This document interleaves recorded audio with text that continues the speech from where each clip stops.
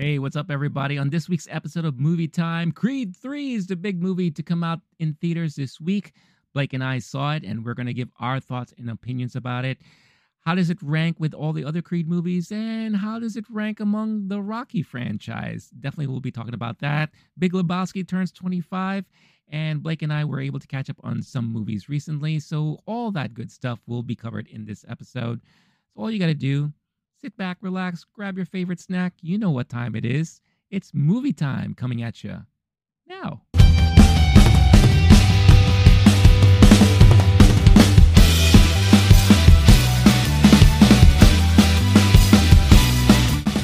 Hey, what's up, everybody? We're back. The Movie Bros are back again for another episode of Movie Time. Got myself here, Renee Low-Key Geek, and my buddy, Blake the Wolf. What's going on, dude? Renee, I am so glad to be here to paraphrase the inimitable, nailed it, Rocky Balboa. Oh, I'm nice. here because I can't sing or dance, and that's Ah, why I got to do this. That's why I got to talk about movies. So, how are you doing, man? You ready to get into this? sweet reference. Yes, I am definitely ready to get into this. As you know, you should know by now by seeing the title of this episode. Creed 3 is the big movie that is coming out this week. Blake and I had a chance to watch it. And of course, as always, we are going to give our thoughts and review of the movie. How does it stack up with the rest of the Creeds and all that goodness? So we're really excited to talk about that. And we're going to be talking about some of the stuff that we caught up on as well this week. Again, Oscars are literally right around the corner. We were just talking offline about prepping for the Oscars. That's really literally happening in about like a week, like a little over a week. So a lot of stuff gone down. We had the SAG Awards just recently. We had so many different awards that happened from our last episode, and I think there is a clear indication of what's going to turn out. So I can't wait to talk more about that. We'll be recording, just to give you guys a heads up, a separate special episode that will basically have us filling out our Oscar ballots, kind of like what we did last year. If you're here, subscribe to the channel last year. We did an episode where we, like but Blake and I do all the time. It's like we would just sit down, fill out our ballots, and we kind of do our own predictions as to who's going to win in every category for the Oscars. So if you're interested to see that, stay tuned to the channel, and we'll definitely have that episode ready for you just in time for the Oscars. But before we go on and talk about all the things that we're going to be talking about in this episode, if you're brand new to this channel and you're seeing or hearing us for the very first time, thank you so much for tuning in. This is the Movie Time podcast, where we basically sit down, two buddies talking about movies. We are a movie review podcast where every week we talk about whatever the newest or latest release is, and we just talk about other stuff as far as movies are concerned. So if you like this, if you like the topic, if you like the stuff that we talk about, and you want to see more of this type of content, all you got to do is hit that like button, subscribe to the channel if you haven't done so already, hit that notification bell so you get notified every time a new video is uploaded. For the audio listeners out there, thank you again so much for listening. If you want an audio version of this episode, just type in Low-Key Geek on your podcast platform of choice, where you can download this and many other episodes there for your listening pleasure. So, as we do every week, we like to kind of play catch up and see what each of us have been watching or not watching, or whatever the case is. So I'll have you start this time, Blake. What have you been catching up on? Yeah. I mean, here's where you're going to want to hit subscribe for before the next episode where we do our Oscar ballots. I like to see every single Oscar Yep. movie. And it Mm-hmm. was a couple years ago, I got every single movie correct, except like the short film categories. But like, what is that? It was literally the year before Renee and I started doing this, and he still doubts it. I have proof. Anyway, that's why this week I saw Living, the Bill Nye Oh, vehicle, okay. where he got nominated because he's due Oscar nomination Sure. from everything I could tell. I went into the movie clear-eyed. Maybe this will be great, and it was exactly what I thought it would be. He's playing an old man who's barely speaks, barely moves, is just going through his day-to-day life like an automaton in 1960s England. Meets a young woman who gives him a spark and passion for life. There's a moment where you're like, is this going to get spicy? It reminds me a lot of Peter O'Toole's nomination from Oh yeah. the 2007, where he got nominated for Best Actor on that one, Mhm. and it's this very similar situation and a very similar reason they got nominated, because they just don't have an Oscar, and Sure. we're giving them the flowers while they're still here.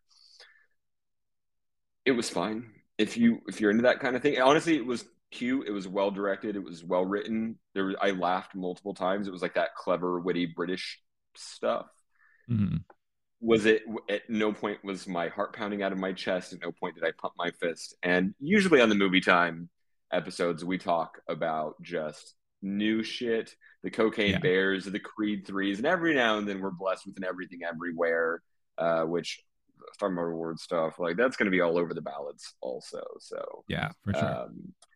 if you're a betting person, if you're filling out a ballot, or if you're just a fiend like me, definitely stay tuned, because we're about to get hardcore into the Oscar season, and that's why I saw the movie Living. So would you say it's a movie about a guy living? Yeah, it's definitely he is Ah, well. I'm gonna go and spoiler alert this. that's fine.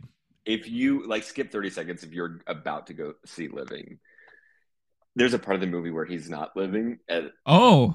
yeah. Because he the thing is he realizes he's dying, and that's why he's got to Oh. live. It's not actually about the meeting the young woman. It's just like the young woman I helps him see. on his adventures. He's like, "Show me how to live. You're full of life." Just kind of like quits his job, and then he goes through all the things like, "Oh, I want to just have fun. I just want to get drunk. How do we kill time?" And it's asking Mhm. the question, "What are we doing on this planet?" And it actually does a pretty good job at that. And then at some Yeah. point, he decides he's going to do good for other people. So who gives a shit? It was fine. It was good. It was cool. It was great. It was fine. There are other, we talked about him in our, what the Oscar nominees that should have been. There are a Yeah. bunch of other performances that definitely deserved it more, but he's due for a nomination. And we'll get to see him graciously nod as someone else takes the Right. stage on Oscar Yeah. night. And maybe clap and whatever the case is. Because there was a similar situation. I don't know. Did you have a chance to see the SAG Awards? I did not watch them. No. Okay. I've been listening to a lot of content about Oh, them. I'm sure. Yeah. Yeah. I I watched mean, some speeches from it. Can't help yeah. myself. I think next year we should plan on covering it because I actually enjoyed watching it, to be honest with you. Those are great. Like Yeah. that is to me, between like BAFTAs, Globes, whatever Hmm. else. Those to me are the most exciting one. You basically have a bunch of celebrities in the room rewarding each other, and they're getting nods from their peers, which always means more than getting it Yeah. from just whoever else is in the academy. So like even in Michelle Yeoh's speech, she's getting emotional, and Yeah. I've heard folks say this one technically means more to them. It's not as prestigious Yeah. necessarily, but it has more impact on emotionally for the winners, because they go, oh my goodness, my peers who I'm working with and who I love and I'm passionate, we're in a Yeah. union together, we've got each other's backs, they have shown love, and that's special. Yeah. I mean, it's interesting because yeah, all of that is true. And it's kind of like, when you work in an office environment and you get given an award for best attendance or whatever stupid stuff that they do at offices and office parties. Okay, Renee, yeah, that's an example of an award that they might give someone. Okay. Well, okay. If you all didn't know, Blake and we worked together at one point, and we worked together for quite a bit. I think it was like a good 2 years, right? Two or Yeah, or 3 years, maybe. I don't know. a Um, great couple years. Yeah. yeah, and we've gone through these kind of things, and I don't know if you were there when I was awarded the Night Owl Award. Uh-huh. Bas- Basically, it's an award for someone who works late at night, like overtime and stuff like that. And I'm like, yay, you recognize that I'm a hard worker, so where's my money? And of course, the dude just laughs and kind of just shrugs it off and everything like that. You got an award. What are you talking about? No, I thought they gave you that because of your bulging eyeballs. It was because you work late. Yeah. And why did you work late, Renee? What time did your day start? Let's not get Well, into it. We can't do office gossip here. it's But fine. knowing Renee Yeah. behind the scenes is quite a retreat. Let me tell you that. That's how we started this whole thing. Is we were just vibing on our lunch breaks, Yeah. talking about Yeah. movie time Well, I mean, before there was it movie just time. it helped us stay sane, because like there were days where we were just like losing our minds because of all the craziness happening at the office, right? So it definitely helped us keep going. I'm glad I was there to inspire you, Renee. Oh, definitely, yeah, for sure. Speaking of which, what have you been seeing lately? Which is the question we Yes, always ask each other when we see each other. no, absolutely. So, well, there was I brought up the SAG Awards only because, yeah, I think next year we should cover it. Number two, Bill Nye was there, and when he lost, obviously he did they had the whole camera on him thing, and he was like clapping, and it looked like he was so bored. First of all, I think he knew he wasn't going to win, so he was just there, He's just just been like held hostage in these fancy parties, yeah, and I'm assuming, at least based on his character in Love Actually, this guy likes to party. He's like, right, "Yep, is it after party time or no? I have enough money. I could have a lot of fun tonight. I just can't wait for this thing to end." Just yeah, being stuck and watching other people win. You're like, "Please don't nominate me. Why? yeah, Why?" yeah, yeah. Um, Oh, yeah, there poor was Bill. another actress who looked like she was miserable there. I'm not going to mention her and talk about her now. Maybe we could talk about that in our Oscar ballot episode, but she just looked so miserable and she was just not having it. But anyway, I really like that awards ceremony, and I loved how they paid tribute to. I forgot who's the older Chinese actor is, but he's been in everything. I remember. But it was so nice to hear his speech, and yeah, that was like so cool. So James Hong has got a lot of that's love, and it. it was nice to Yeah, see that when yeah, it's one of those it's past due, and that's part of what we're talking about with like everything everywhere, their yeah. momentum and their love fest that they keep having. It's Hmm. so nice to see when they do that, and he's the main cast member who hasn't been nominated, and so Yeah, seeing him get love like that's been seeing him get love like that was delightful. That was a special yeah. place to do it too. No, it was great. So yeah, so if you are subscribed to the channel and you happen to stick with us for like another year, and we hope you do, we're definitely going to be covering the SAG Awards next year because I think it's a fun ceremony. It's a fun thing to watch, and plus, it's on YouTube, so we could easily just cover it, commentate on it, and all that stuff like that, and easy peasy and all that. I do like the fact that they partnered up with Netflix too to kind of show it on the Other way platform. My What understanding do you is mean? next year it's on Netflix, but because Netflix wasn't ready to do live content yet, they put it on Netflix's YouTube channel. Oh, I see what you mean. That's Yeah, that's yeah, the yeah, yeah, situation. So next year it yeah. would be a Netflix thing, but It still will just either be on way. Netflix. Yeah, but it's still And it's maybe they'll so do it both. I don't know. They're still yeah. figuring it out. It'll be easily accessible to a lot of people, and I think that that's really the key point there. And Their if numbers were anything, great. By the yeah, morning after they matched their numbers from last year, and that's nice to see because you don't get good news on award show viewing numbers yeah, lately. yeah, It's and been I about a think and decade, so that was nice. yeah, and I think if anything, this should be a sign to the Academy that maybe network television isn't the route to take anymore. If especially if they're worried about numbers and views and all that stuff like that, maybe partnering up with a platform like Netflix or something could be the route to go. Um, who knows? We'll see. But I just thought they did a great job, and that's really it shows you how an award ceremony could go if it's done in a way where they're not worried about advertisers, they're not worried about all that other stuff like that. The one thing I will say though, and then I'll move on to what I watched. I thought it was hilarious when every time they had a mini break, which wasn't really a commercial break, but everyone was like walking around and the presenters had to wait for everyone to sit down. It became a little painful sometimes where they're like, all right, everyone take your seats. We're continuing the show right now. And it had to wait. So I thought that was like pretty funny. But as far as like what I watched, so I didn't watch anything Oscar related this past week. I did rewatch Creed 2, which I think was very key going into Creed 3, and we'll talk about that later. But what I did get a chance to watch is I saw an advanced screening of the new movie Champions, the Bobby Farrelly movie that is coming out in a week, starring Woody Harrelson, Caitlin Olsen, the duo there. And the one thing I will say is, prior to seeing the movie, I was curious about this movie. You know, the Farrelly brothers have been synonymous for comedy movies in the 90s. You know, There's Something About Mary, Me, Myself, and Irene. So many like hits, but also a lot of misses. One thing I also kind of worried about too was that their brand of humor was good for a certain period. That stuff doesn't really necessarily track today, right? And I was a little worried going into this, especially because of the subject matter, where it could be very cringeworthy. It could be another The Ringer situation. And if you don't know what that is, The Ringer is a movie that Johnny Knoxville did. Almost similar premise, except it involves really the Special Olympics. And the biggest controversy there was that you had actual, real, non-disabled actors playing intellectually disabled people. And that was like a major, kind of controversy. You still had intellectually disabled actors in the movie, but it was like a half and half thing. In this movie, all the intellectual disabled people are actually intellectually disabled.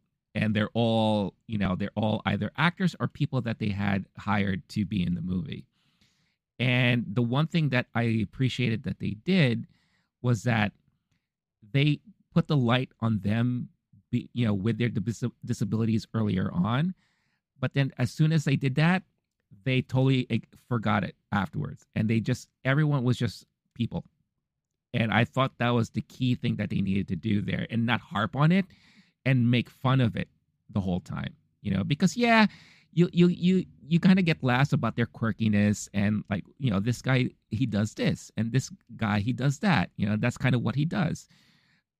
Get that out of the way early. Don't harp on it throughout the whole movie, and then the rest of the movie was just basically Woody Harrelson learning how to work and coach a team that actually didn't even want him there, and all that stuff like that. So it became very heartwarming, very touching. It became like really like one of those like comedic dramas, where you would have normally have seen this like in one of the older sports related movies like The Replacements, or I could name so many different other sports movies that had similar situations, right?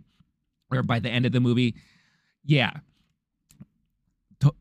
totally, yeah. Yes, yeah. And at the end of the movie, everyone gets together, everyone's in love with each other, everyone's our friends, they're old friends, and obviously they keep going, doing what they're doing and all that stuff like that. I'm not gonna spoil anything now, but I was pleasantly surprised on how much I actually enjoyed it. It's not a great movie, but it was for something again that I was on the fence on. I'm actually really happy that I had a chance to see it, because it made me realize, oh, you know what? This is actually a pretty decent movie. And I think people will get a kick out of it when they decide to watch it. Is it a cinema movie? No. Do you have to go to the movie theaters to watch it? No.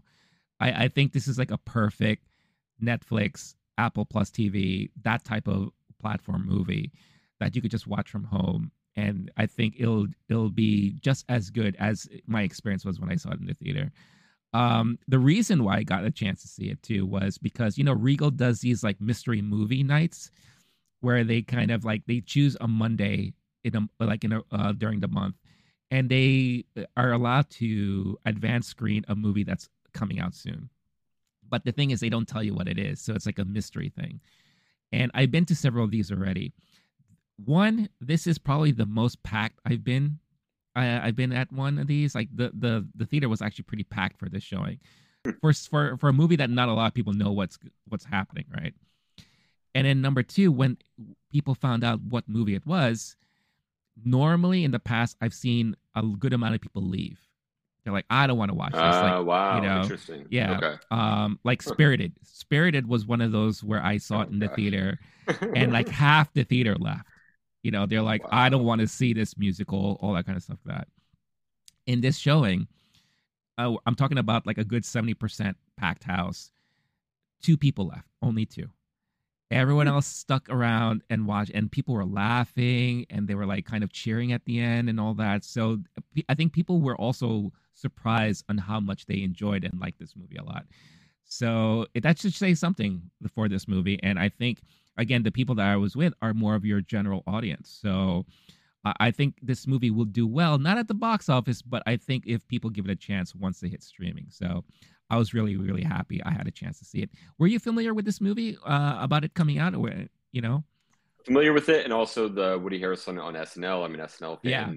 Yeah. Most of all, Mm-hmm. though, I grew up playing sports, and those were Mm-hmm. like my favorite movies growing Oh, up. yeah. Which I'm glad we're going to get into Creed 3 because goodness Yeah. gracious, if I wasn't raised on Rocky movies, and those were super significant, and the ones I listed earlier on and on, I saw the poster and thought, oh no, Woody Harrelson's taking a step back from Triangle of Sadness, and thinking Right. it might be more one of those. I'm thinking like Benchwarmers, the John Hader, Rob Schneider type, or Basketball. It Right. was like looking like it Right. might be that genre, Yeah. and I'm glad to hear it's at least not horrid National Lampoon late era trash. So that's promising. I can't help myself but watch a sports movie, Yeah. and I'm curious, more likely to see it now after you told me about it. So thank you, and I'm Yeah. glad you stuck it out. Then it sounds like it wasn't, at least it wasn't the absolute trash that I was worried it was when I saw the poster. I didn't even know what the plot or what it was about or the team or anything. It was just like Right.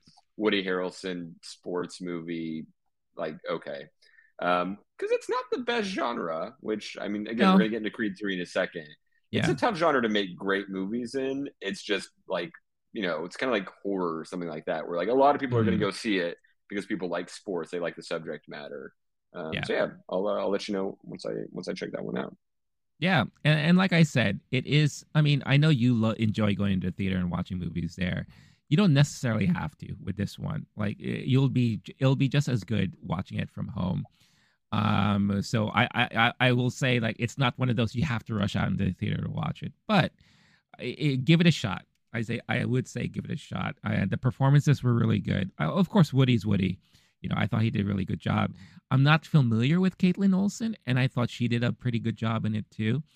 But everyone else was actually really good. Cheech Marin is in it. I thought he did a good job. Ernie Hudson, those of you who are Ghostbusters fans will know, he did a pretty good job in it. There is one actress though that was brilliant. I'm not going to mention who she is, but when you watch it, you'll know who I'm talking about. Every time she's on the screen, she steals the moment 100%, and she is brilliant. So every time she was on the screen, she said something. The lady next to me was always cheering, hooting and hollering because she's like, "Yeah, you go, girl! I love her." She will be like that the whole time because she definitely has sass and attitude, which is great. So that's Champions right there. And like I said, it could have gone a whole different way, and it could have been like a very cringy type of movie.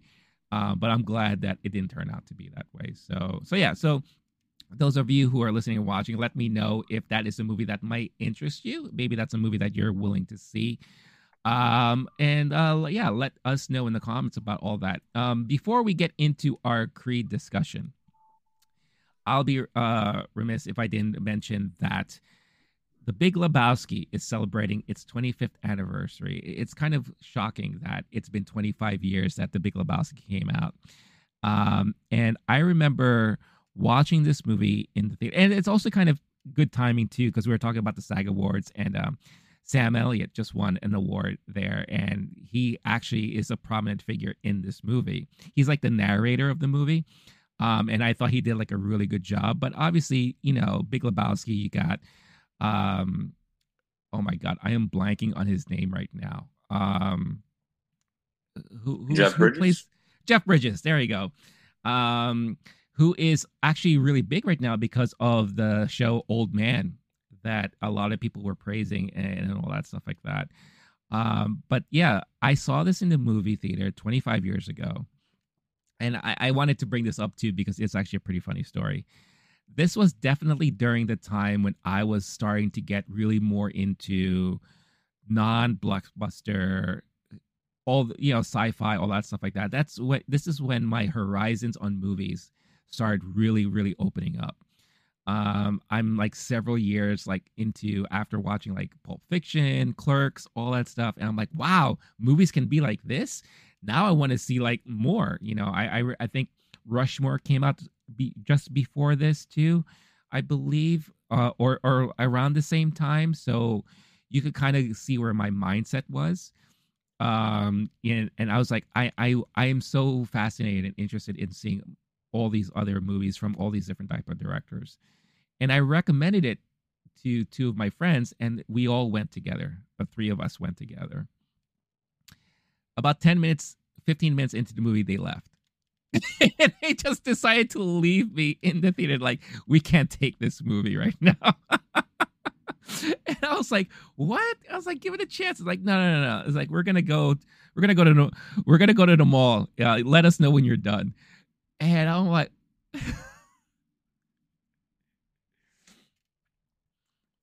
I don't think they were just offended. Yeah, it just they were not. I think that's really what it was. Yeah, it was maybe too quirky for them, or it was. I mean, at that point, you already had the meeting with Donnie and Jesus, and so you're learning about the regular crew that he hangs out with, his little like uh dudisms and all that kind of stuff like that. And I was eating it all up. I was like, this movie is so brilliant, and it's really funny. Yeah, it's a little out there, but I mean, I think that was done on purpose, because here's this guy who lives such a simple life, right? He has like these simple pleasures, and he gets himself into these unique circumstances that no one would ever thought he would get into. And it's the dude just trying to get out of these circumstances and how he handles all that stuff. And it's like, you follow him through all these adventures, all the different people that he meets, the little ransom and all that stuff like that. And then the unfortunate dying of Donnie outside of the bowling alley with the confrontation and everything. I mean, everything was pretty absurd, and I loved it. And I think that's one of those movies that really introduced like absurdity to me, on another level, because I think it's easy to say that like Pulp Fiction is a pretty absurd movie when you look at it, right? And when you watch it, but Lebowski was even more so in a different way. And I learned, I was like, wow, movies like this are magical for me, and I really really appreciate it right away. A lot of people I've heard hated the movie when they first watched it, and then they gave it another chance later on, and they're like, wait a minute, now we get it and all that. But me, it got me right away. What is your experience, Blake, watching Lebowski, and what were your thoughts on it? So I would have been too young for Lebowski when it came Ah, out, but I was aware of okay. it by the time we're hitting high school. Hmm. And part of my only issue with Lebowski is it was overhyped. The Ah, friend group I found myself getting into in high school are the exact people who made this a cult movie. To gotcha. use the Paris phrase line, the motorheads, geeks, sluts, bloods, wastoids, dweebies, dickheads, they all Hmm. adore him. They think he's a righteous dude, and that's how all of those folks, the skaters and the punks and the crust punks and everybody, like that's how they all felt about Big Lebowski. It was one of those dorm room poster movies by that Yeah. point. So I had the opposite experience. I think yours might have actually helped, where you're seeing people get turned away, and it's like, oh, that Hmm. makes it even cooler, Yeah. edgier. My experience was the opposite. It was so overhyped. I was thinking like this movie is going to change my life. And Okay. I think I finally saw it in college, and I was like, oh yeah, that was good. That was entertaining. I liked it. I thought it was good. I love the Coen brothers. It's Yeah. kind of sad, like their career in the last, we're looking at 10 Yeah. years since their last like proper hit with Inside Llewyn Davis, and even that's more like a critic's choice. Right. Before that, it's like No Country for Old Men 2017, kind of like the last time it was a knockout of the park. Everyone's going to the theater to see their movies, but they Yeah. have like it's very easy for me to put a couple few of their movies in my top 20 movies all time. So I like Lebowski. I enjoyed it. Not trying to say anything against Lebowski at all, I think you seeing it the way you did, where you're in a theater and folks are walking out, is going to make you appreciate it even more. But Yeah. yeah, it's wild. That's 20. You said 25 years. 25 Is that years. Yeah. okay? That's the anniversary. Goodness, but yeah, that's awesome. It's a classic, and it's I think it has a reputation as a big cult classic Mhm. now, Yeah, and now a for sure. loved movie. What'd you say? I said now for sure. Yeah. More Yeah, so than yeah. it was back then. Yeah. Yeah. So if you go into it, just know that it's a weird movie, and at the time, there weren't many movies like this being made on this level, and Yeah. enjoy. Yeah, no, definitely. And like you said, like it introduced me to the Coen brothers. And because of this movie, I went back and I watched Fargo because Fargo came out 2 years prior. And I was like, why haven't I seen this movie before? It was like a revelation for me, you know. And I remember again falling in love with that movie too. And you know, then just every time they would come out with another movie, I would just eagerly anticipate it. You know, I know after Lebowski, they came up with Oh Brother, Where Art Thou? Then, like you said, No Country for Old Men. True Grit, I thought was brilliant too. I really, really love that movie. And I forgot, or I had to be reminded that they also did Raising Arizona, which is like a very huge classic from the 80s that I also really enjoyed, but I didn't make that connection back then. Because again, I was not into like the directors and all that stuff like that. I was like, oh, this is a cool movie. Nick Cage, man, he's the man, you know, all that stuff like that. But then once I really started to learn about that stuff and get more immersed in it, then I was like, wow, okay, now I get it. Now I'm understanding all that stuff like that. So yeah. So let us know in the comments. Big Lebowski. Was that a movie that you were into? Is that a movie like? Did you have a similar experience like I did, where maybe you saw it for the first time, you didn't know anything about it, you didn't hear anything about it, and you're just like, whoa, what was this? Or did you have a similar experience like Blake, which I'm sure a lot of people probably have, where you just heard so many people talk about it and praise it and all that, and then when you watch it, you're like, wait a minute, I don't get it. Like, why do people love this movie so much? Let us know in the comments because I know this is the type of movie that affects people differently for sure.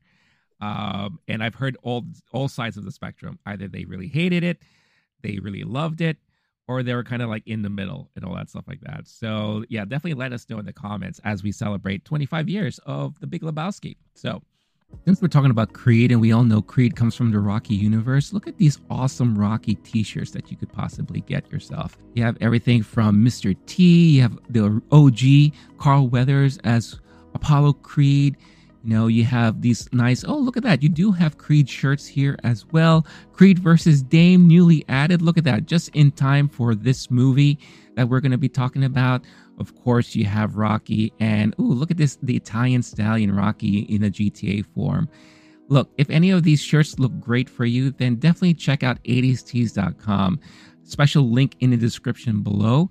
Get yourself something cool, and you're going to be helping support the channel as well. So, whether you're a fan of the 80s, 90s, or all the other E's, you could find something else that will be really cool for you.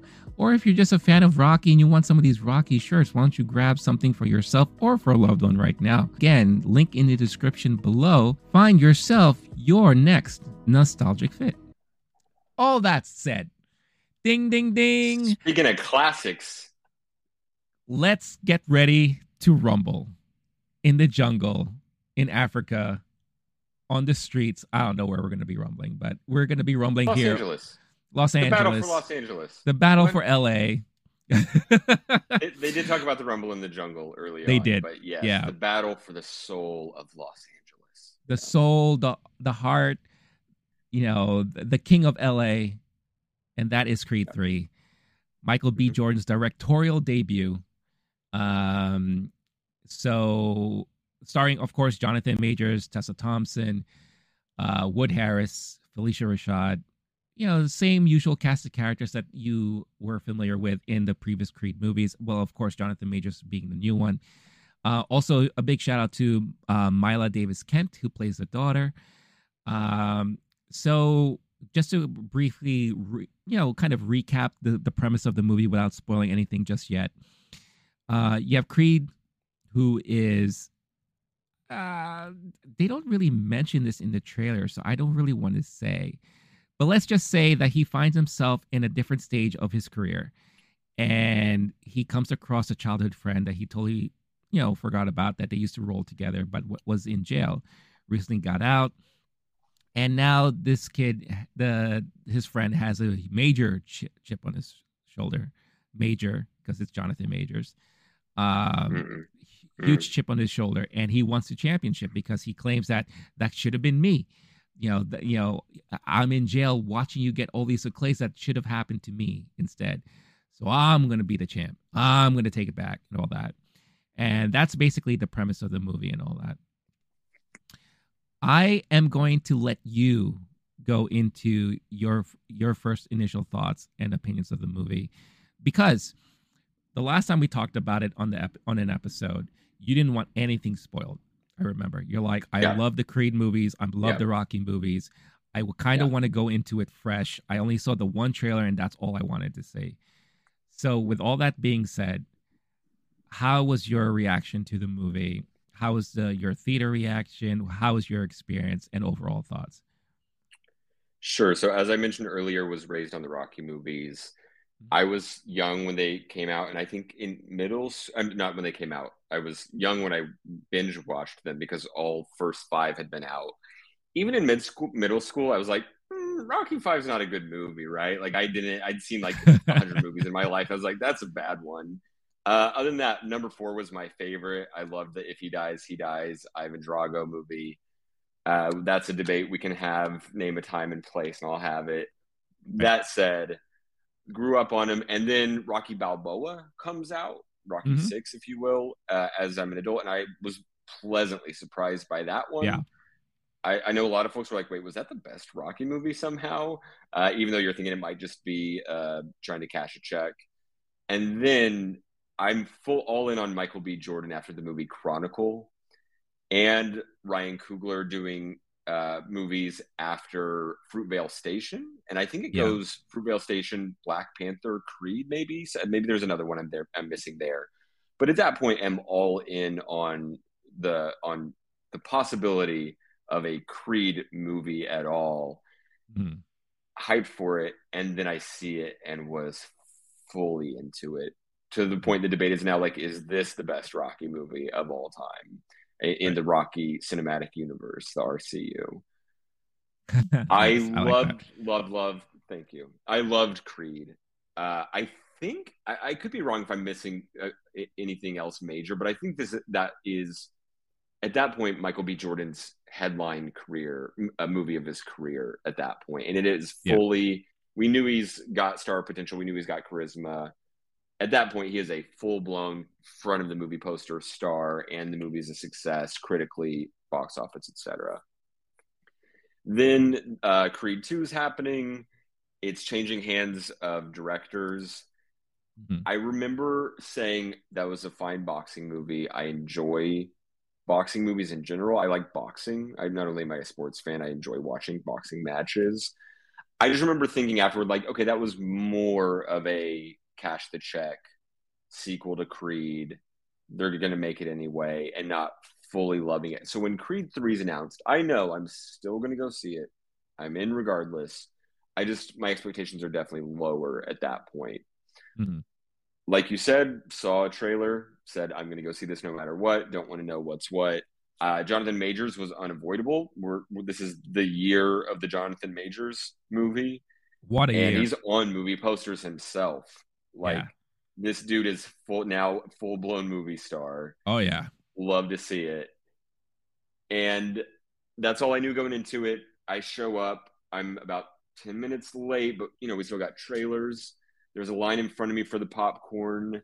There's about 10 to 15 a group of 10 to 15 young to middle-aged men who are very aggressive energy, just clogging up the line, yelling at each other, pulling pranks on each other, kind of like just Okay. some real old school New York bro energy. I don't know how else to Uh. describe it. I was fully peeved at that moment. I was like, okay, these, and then they have now taken the entire front row, including my seat. I was like, Oh I'm not going to no. let this ruin my day. I'm not going to engage Yeah. because I know that these dudes would love, like, they all seemed at least half drunk. So I just went, found a seat in the middle in the back. The theater was quarter full, but it was the late showing. So folks who Mm. were excited to go see Creed 3 probably saw this 7 p.m. to 8 p.m.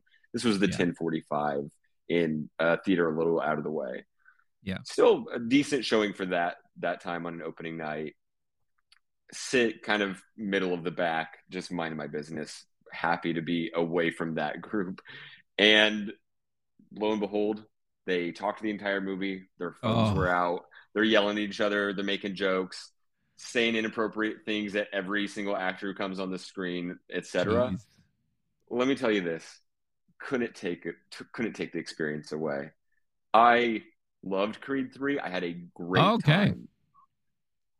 It was more like a fight night vibe because of the raucous crowd. So I think in a way that added to it.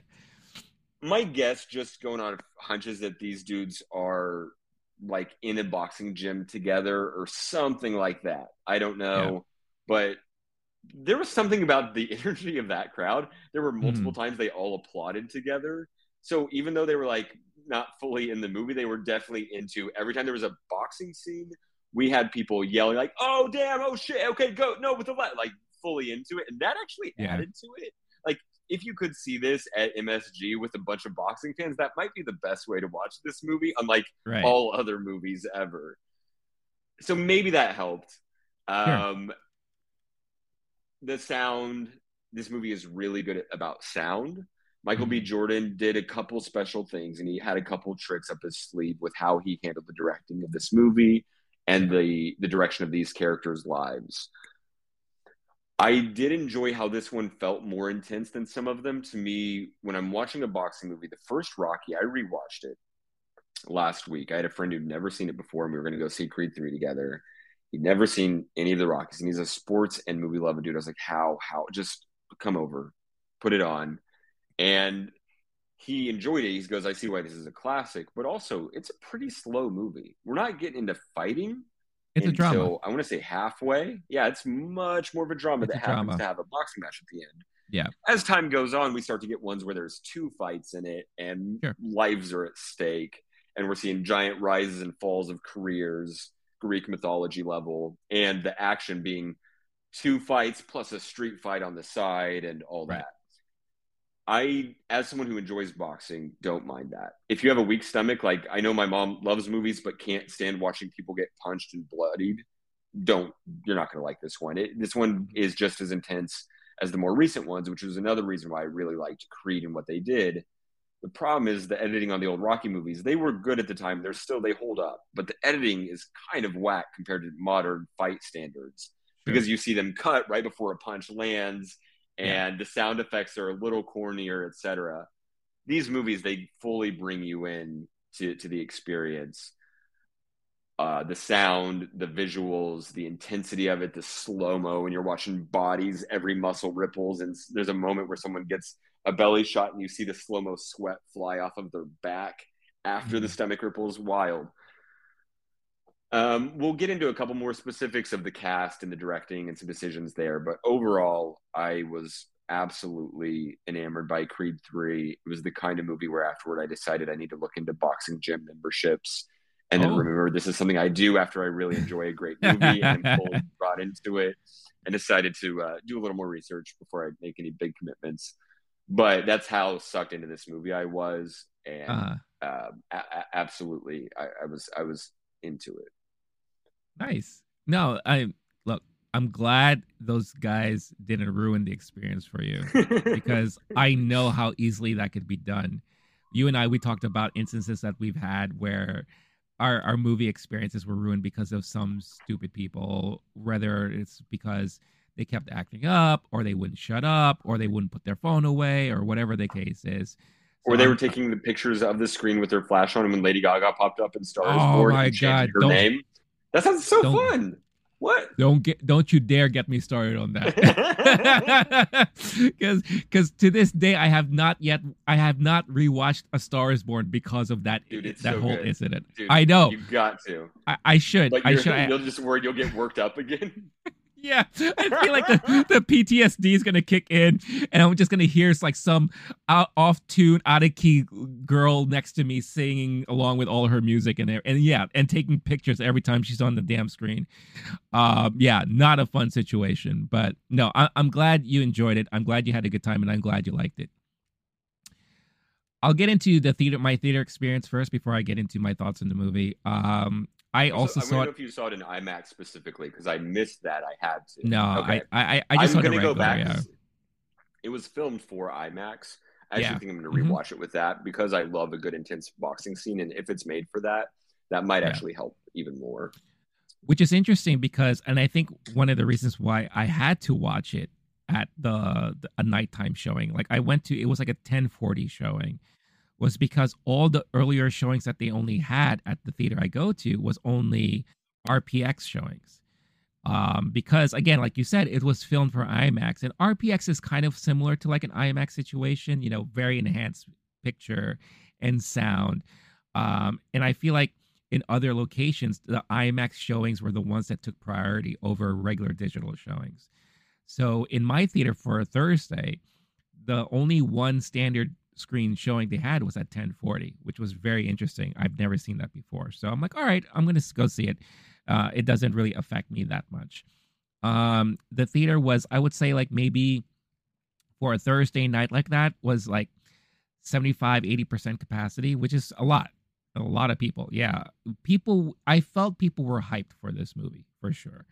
I felt like there was like that air, in the atmosphere, that people were like, oh, I've been waiting for this movie, I've been like really hyped up about it and all that. um there was one person that kept going to the bathroom, and it was like the same person, which was kind of weird. Yeah, and it was like it was like on a cycle, like every 25 minutes that person was going to the bathroom. And it was a little distracting because I would just see it on my peripheral, and it's the same person. It was just always like the slow walk down the stairs, the slow walk up the stairs. I'm like, and I don't know if it was a guy or a girl, was wearing like a white hoodie, so stood out. Like did not like really like blend with anything. So, but people they do what they have to do. I think throughout the movie, people were um excited, but I also feel like people were kind of confused at certain times. And then at the end of the movie, How I come? felt I'll explain because I feel like it may be along the same lines of my feelings. Okay. At the very end of the movie, I feel like people were kind of like, "Oh, that was nice, but that's it." Even though it at times it felt long, the movie for me. I don't know if they felt the same. I didn't like stand outside and like interviewed any of them as they were leaving. Although that would be kind of interesting if I did that. Uh, like a quick survey. It's like, so what did you think of the movie? Best moment, worst moment, blah blah blah. So I think in general, people thought it was a good movie. I didn't like it. I did not like this movie. And yeah. And it's like I said, it's a good thing I watched the second movie going into this movie because it made me do a good comparison on the tone that the last movie had and the tone that this movie had. I went through most of this movie missing something. I felt like there was something obviously missing for me in this movie. I thought about it for, I think so. And I think the reason why is because if you looked at the last movie and just the Rocky movies in general, there was always like a lot of heart in those movies. There's always like some uplifting moment where you had this one person that maybe is going through some shit, and the other person is trying to like lift them up, encourage them. You're better than this. You can do it. Always believe in yourself. All that kind of stuff like that. I'm not saying that that wasn't here, but I felt like it wasn't at the same level like the other movies had. Tessa Thompson played a good part in that, just like she did in the previous two movies. She did what she did, and she was really good at it. She still continued to be really good at it. Yeah, In a way, and his totally. coach in a Yeah, way, but they're both kind of like giving him a hard time and antagonistic, not just like right. not just what Rocky does is like, no, I can't coach you, I can't train you, you're a bum, whatever, and then come around and root for him. It was like there were more obstacles to him, Right. Right. and he was trying to overcome his own personal demons, which was the only when he's training against a mirror and looking in the Right. mirror, and then he looks across the ring and sees the younger version of his friend, etc. It was more of a Right. battle with himself, which is a lot of what Rocky has a whole speech about that in the first Creed movie, where Right. that's the toughest opponent in the ring is yourself, something like that.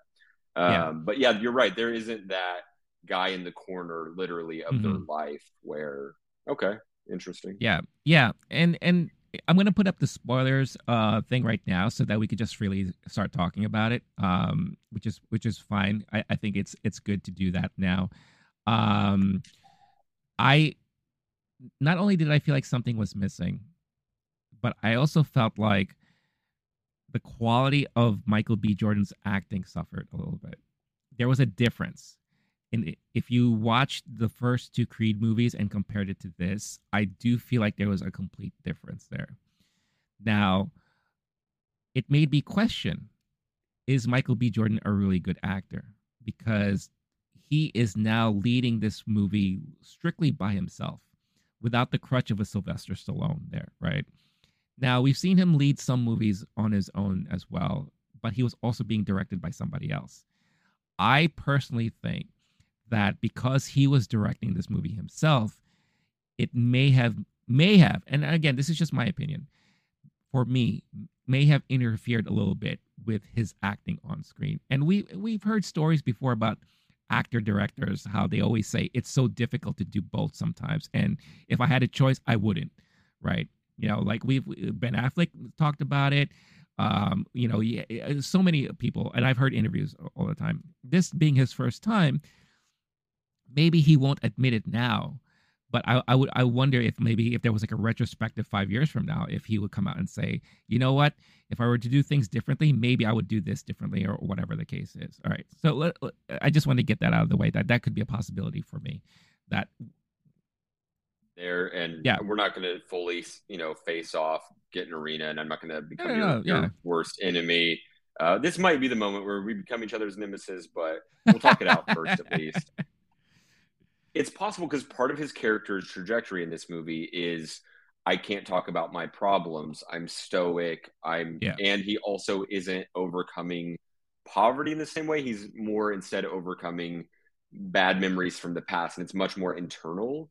It's hmm, possible his choices, and he's more reserved and not doing as good of a job of acting overtly because the idea is he's not expressing himself, which is might make it look like it's a bad performance, even though it sure, is truer to the story at hand.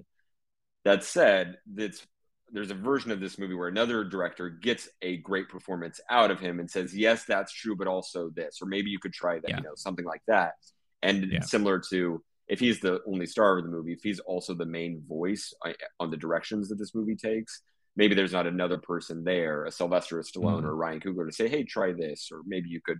yeah, So that's a possibility, is that if he's getting in his own way and or overwhelmed by the process, and so maybe doesn't have the bandwidth. I didn't view it as bad acting. I don't. This is a criticism I have for some actors who are highly charismatic and great mm, personalities, and they're not necessarily great actors in the Philip Seymour Hoffman, Daniel Day Lewis, Meryl Streep type of way. yeah, I'm thinking of like a Leonardo DiCaprio, a Will Smith, a Sylvester mm, Stallone. Some people are going to say they're great. That's fine. And if it works on you, that's great. These are folks I view as they're a personality on the screen, but to me, I still see them as celebrities at the forefront of the frame. sure, yeah, And they don't necessarily embody the emotions and the history and the full life of the character.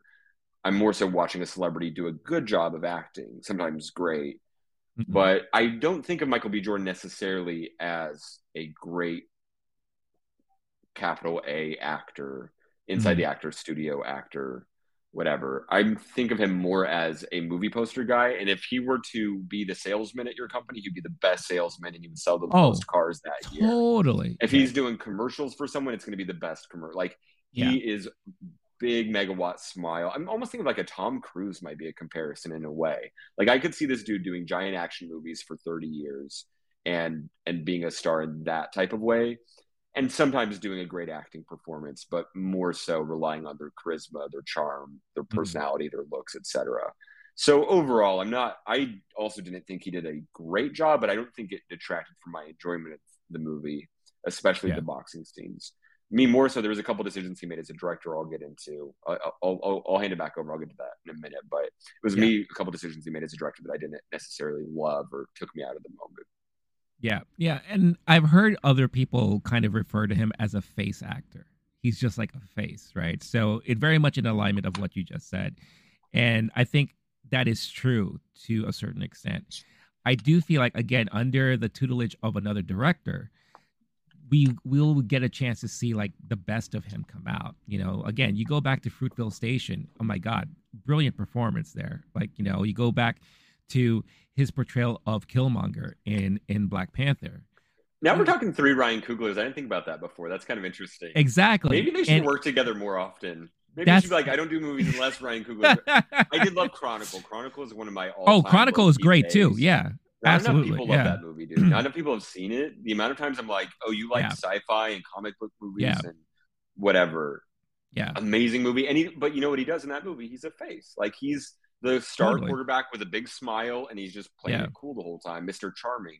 And then yeah. a few times he has to get upset or worked up or like, whoa, whoa, whoa, what's going on here? Right. But it's not necessarily like Dane DeHaan in that movie is doing full blown amazing Oh acting. yeah. Oh yeah. Yeah. No, for sure. And he, like again, he has his role and his places in what he does and all that. But yeah, that being said, as far as like other parts of the movie that kind of bothered me, one major thing that really bothered me is the pacing of the movie. A lot of things happen too quickly and too abruptly. I felt like there was never a good sense of time. You know, like things happened way too quick, and it kind of took me out of the. Now I know it's a movie, and there's a certain period where you have to kind of suspend your disbelief and all that stuff like that. Um, but it got to a certain point where I just couldn't do that anymore because I'm like, okay, you have Jonathan Majors who keeps asking for a shot, right? He's like, I want a shot at the championship and all that stuff like that. It's like, okay, it's gonna take time. You have his current champ. Okay, we should mention this. So in the movie, Michael B. Jordan is retired from fighting. He is now what his dad became at one point, kind of like a promoter, a business guy, right? So he's kind of, it's like mirroring what his dad's career turned out to be. Um, so he has a champion already in his gym who needs a fight. He was supposed to fight Victor Drago, who comes back in this movie, which I thought was very a questionable thing to do, because now they're buds and now they're talking because money is involved and now it's a business where, yeah, Jay-Z which squashes beefs when it's good for this bottom line. Who look, among us wouldn't be like, oh, 50 mil? Yeah, I'd like to be your friend again. look, Rocky would never go into business with Ivan Drago. I'll just say that. He would never do that. He'll just be like, "Hey, what are you doing here in Philly? All this stuff." And you know, he'd be like, "Oh, I don't know. Maybe you should go." Again, watching the second movie helped me realize a lot of these things. I mean, So I, Rocky, for the record, became close friends with some of his other rivals, namely Apollo Creed. But whatever, well, we'll get to that Creed, another time. Fine, sure, yeah, yeah. that's fine. That's fine. But this was like nemesis, right? And I actually haven't seen whatever. two since theaters. I wanted to rewatch it, ran out of time. I literally I have would. the Creed movies up now, You and I'm going should to finish watch it. them after this. But did Yeah. they end the Drago movie as they're still enemies, or was it similar to some of the other Rocky movies where they end with mutual respect? No, there wasn't any mutual respect. It Basically, was just pure hatred it, even just afterward. Okay, just ended, and they went their separate ways because okay. because the second movie ended with Drago throwing the towel. So the fight didn't even end in any one like clear cut loser or winner, even though you know Victor was getting the crap beat out of him for sure. So it looked like he was gonna die, but he was not giving up either. So Ivan, being the dad, like you don't need to prove yourself anymore, son. It became more of like a father son story, right? And kind of in the opposite, the Stallone relationship with Creed, you know, because that's his uncle, right? And that's his like fatherly figure now that he has to look up to, which I think also was missing in this movie. Creed didn't have that fatherly figure to look up to. So he had to deal with a lot of stuff on his own, and it led to a lot of different choices and whatever the case is. But yeah, so the pacing was just a little weird because, you know, Jonathan Majors' character gets in a title shot with this new guy. He becomes champion all of a sudden in a short period of time. Now he has a mansion somewhere in LA, and like it's just everything was so rushed. I felt, then he of course challenges Creed and all this kind of stuff like that, and Creed wants to prove himself to shut him up, so he has to go back into fighting and blah blah blah, this and that. And then like at the end, the ending even ended so abruptly where there was like momentum swinging and all that stuff like that, and it just felt like all of a sudden, oh, Creed wins, right? Creed knocked out Jonathan Majors and all that stuff like that. But more of a like it was very artistic, and it was like multiple rounds happened and timing was a factor of where they're not. Which is part of a difficulty with any sports movie is, do we go 12 minutes later? Is it like a recap you see on ESPN where they only show the highlights? Right. It's really difficult to do that in sports movies. And because every sports match, more or less, is the length or longer than a movie, it can be really difficult to do unless you have a first round knockout, a third round knockout, whatever. Sure. So that, because they went the distance, that's part of it. Right. Yeah, which I didn't even realize until they announced it at the end. When they said like, oh, knocked out in the 12th and final round, I was like, that was 12 rounds? I was like, I did one of those things where I was just like, wow, we really went through the whole thing. It just didn't feel like timing was, I'm telling you, I think it's Jonathan Majors. His character of Kang came in and messed up the time. And it just wasn't existent, Now that you mentioned it, the fact that, when they went to that alternate dimension, was that part of the same realm? Was it a quantum realm? Was it even our universe? It's hard to know these things. But when you do give a boxing movie, but one of the characters has the ability to time travel, to become very tall, very big, it's not fair. And that makes sense then. Because at that point, then maybe he was even actually messing with the reality of the time in your theater. That's another possibility too. Yeah. Maybe because I had a different experience than what you just said. I knew what round we were in as we were getting closer to the end. Yeah. But that was my theater, and my movie started 5 minutes after yours did. And maybe during that time, Kang from the Marvel Cinematic Universe, played by Jonathan Majors, he totally messed it up. That's possible. Okay. Totally we got to get deeper on that theory. Maybe we should actually do a whole nother side, like a mini series on that. Yeah, no, it totally messed it up, and plus the whole thing about MODOK was weird, and I was like, what is he doing here? And I'm just playing. But the last things I will say is, there were definitely a lot of creative choices that were made that I really question a lot. And the one thing that bothered me most is that I do feel like they really, really, really tried their best to phase out Rocky in this movie. Yes, he is mentioned briefly during one conversation, but all other mentions of him. No, it was like it was like the big guy a fight. Or the champ. Yeah, it was like a fight like that, like But if you looked at the trailer, he mentions him by name multiple times. So I felt like they really went out of their way to kind of phase out Rocky from this, and I don't blame on Michael B. Jordan one bit. I did some digging and all that stuff like that. And I think it's because Sylvester Stallone has really major beef with one of the producers of the movie, someone that he's worked with for a very long time. And that's Irwin Winkler.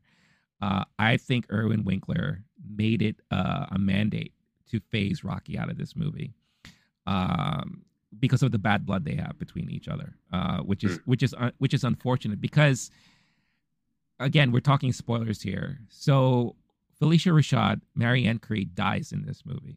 She suffers from a heart attack. We already get hinted that she already had an attack before, and there was a concern about her living on her own.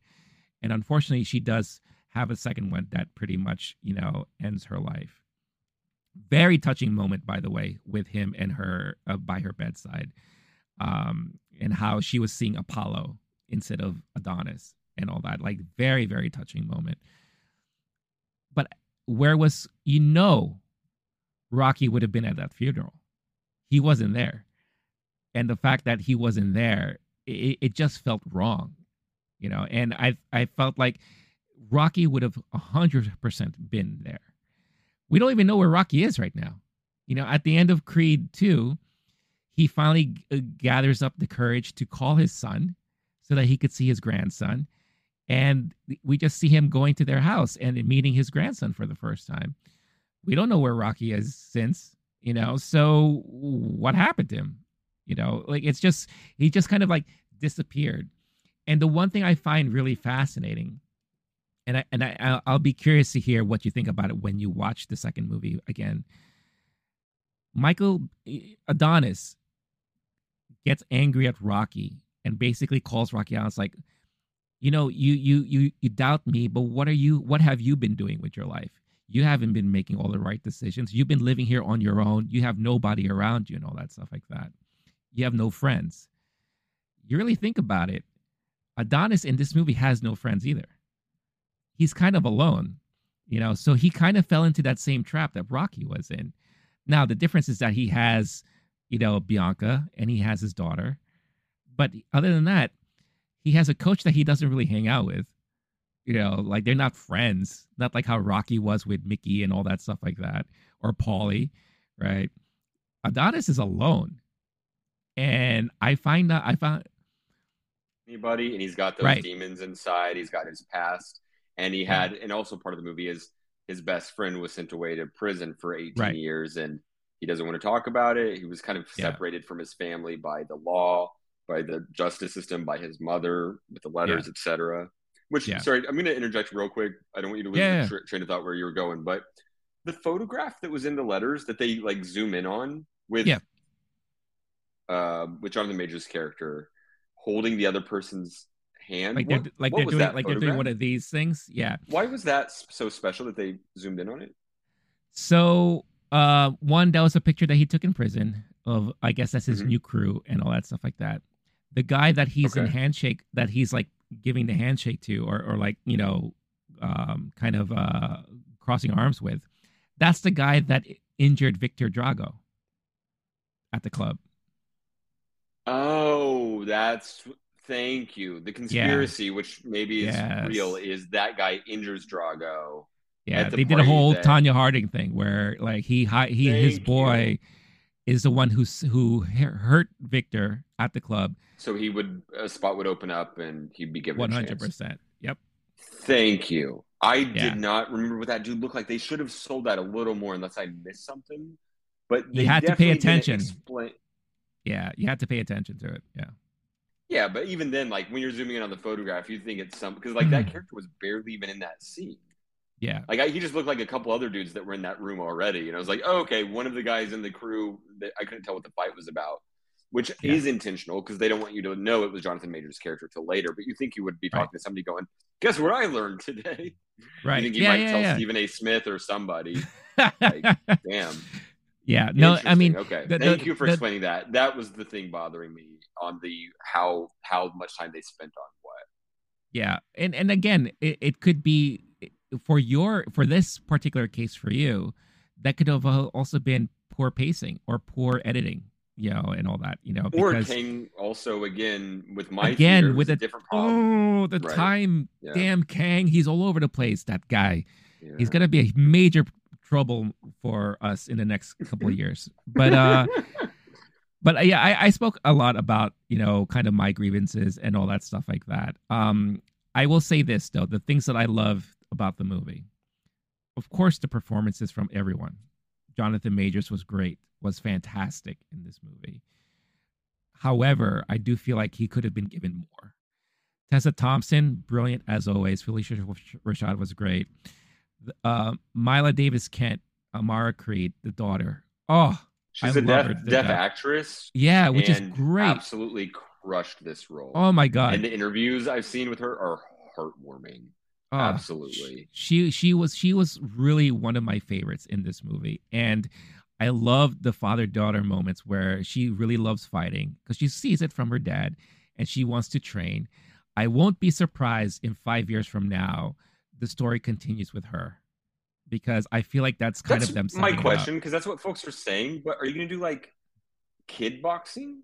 Like No, when she gets older, like maybe not five. Well, they could do you a hire an time older jump. actress and Creed puts Yeah, in some goatee gray in his goatee. probably. She's now Yeah, going for a college in the Olympics. Okay, I'm sure. down with Yeah, that. Yeah. You yeah, just sold the yeah. ticket. Yeah, okay. That Yeah, sounds yeah, awesome. Awesome. Okay. yeah. Oh, that would be cool too if they actually see her like in a either collegiate or an Olympic type of boxing situation, and not so much of To a where it's not just professional. about the money and the title Right, and the, because right, that's something that's a problem with, like, it's similar with music careers, and then like, oh, I was a nobody and they doubted me and now I'm a champion. That's awesome. When right. you're a champion, you're like, oh, I have too much money and I'm lonely Yeah, and I wasn't prepared for the stress of success. We're like, yeah. you don't feel bad. You're not an underdog anymore, dude.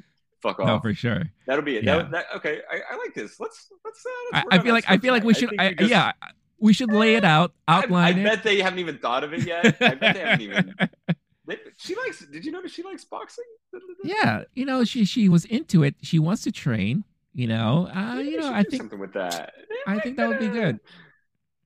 Michael B. Um. Jordan was making comparisons to Muhammad Ali's daughter, Okay. and also talking about hanging out with Jamie Foxx and Kobe Bryant. And Kobe's daughter was going to be a Gotcha. basketball player. Was and Okay. seeing that comparison in fathers and daughters, whereas a lot of Rocky and Creed before father Mhm. or father figure and son. And so I like Yeah. that aspect. I like the the ASL aspect where it's not Totally. many blockbuster movies where they've got subtitles over ASL and these actors Yeah. learning sign language, and that was beautiful to see. It Yeah. to me, it's a quick way, and I've seen it done in a few other shows. It's a really good way. Not only do those stories deserve to be told, first off, it's a good way to show I love you and I care enough about you to learn a whole new Yes. language because I want to Yeah. communicate with you, and watching them just communicate naturally. Can you make another sandwich? I'm hungry. It's your bedtime. Whatever, but Yep. doing it in another language, it just shows a special level of connection. I honestly think more movies should do that. I just imagine the difficulty level might be higher for the actors, but Sure. Tessa Thompson, Michael B. Jordan, and that actress, and the grandmother. Watching the grandmother sign with the granddaughter was just like Oh, I was getting choked up for real. yeah. Um, And that's why I definitely want to give a lot of kudos to Felicia Rashad because I do feel like she was the heart in this movie whenever yeah, she was on screen, and the daughter too. I feel like the daughter really helped level out Adonis's that's a character good point. because Yeah. and you needed that in here because could you imagine if they didn't put any focus on any of that stuff? The feeling of this movie would be all over the place, I think. That's Um, part of why Sly Stallone didn't was disagreeing with the creative direction of the movies. He's talking about the darkness that it dealt with and the internal, mhm, the demons that he's fighting through, etc. And Sly Stallone doesn't enjoy that content.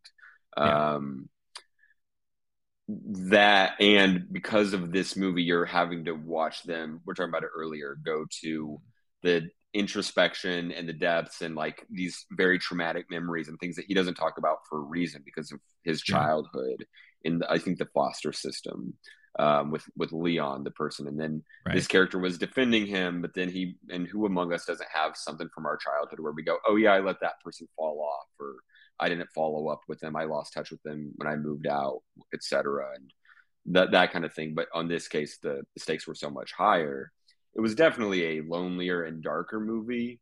Hmm. You're right. The grandmother, the daughter, and the wife all being there, and this movie taking the direction of a fathers and daughters narrative. I think that's where the heart of the movie is in a lot of For sure. ways.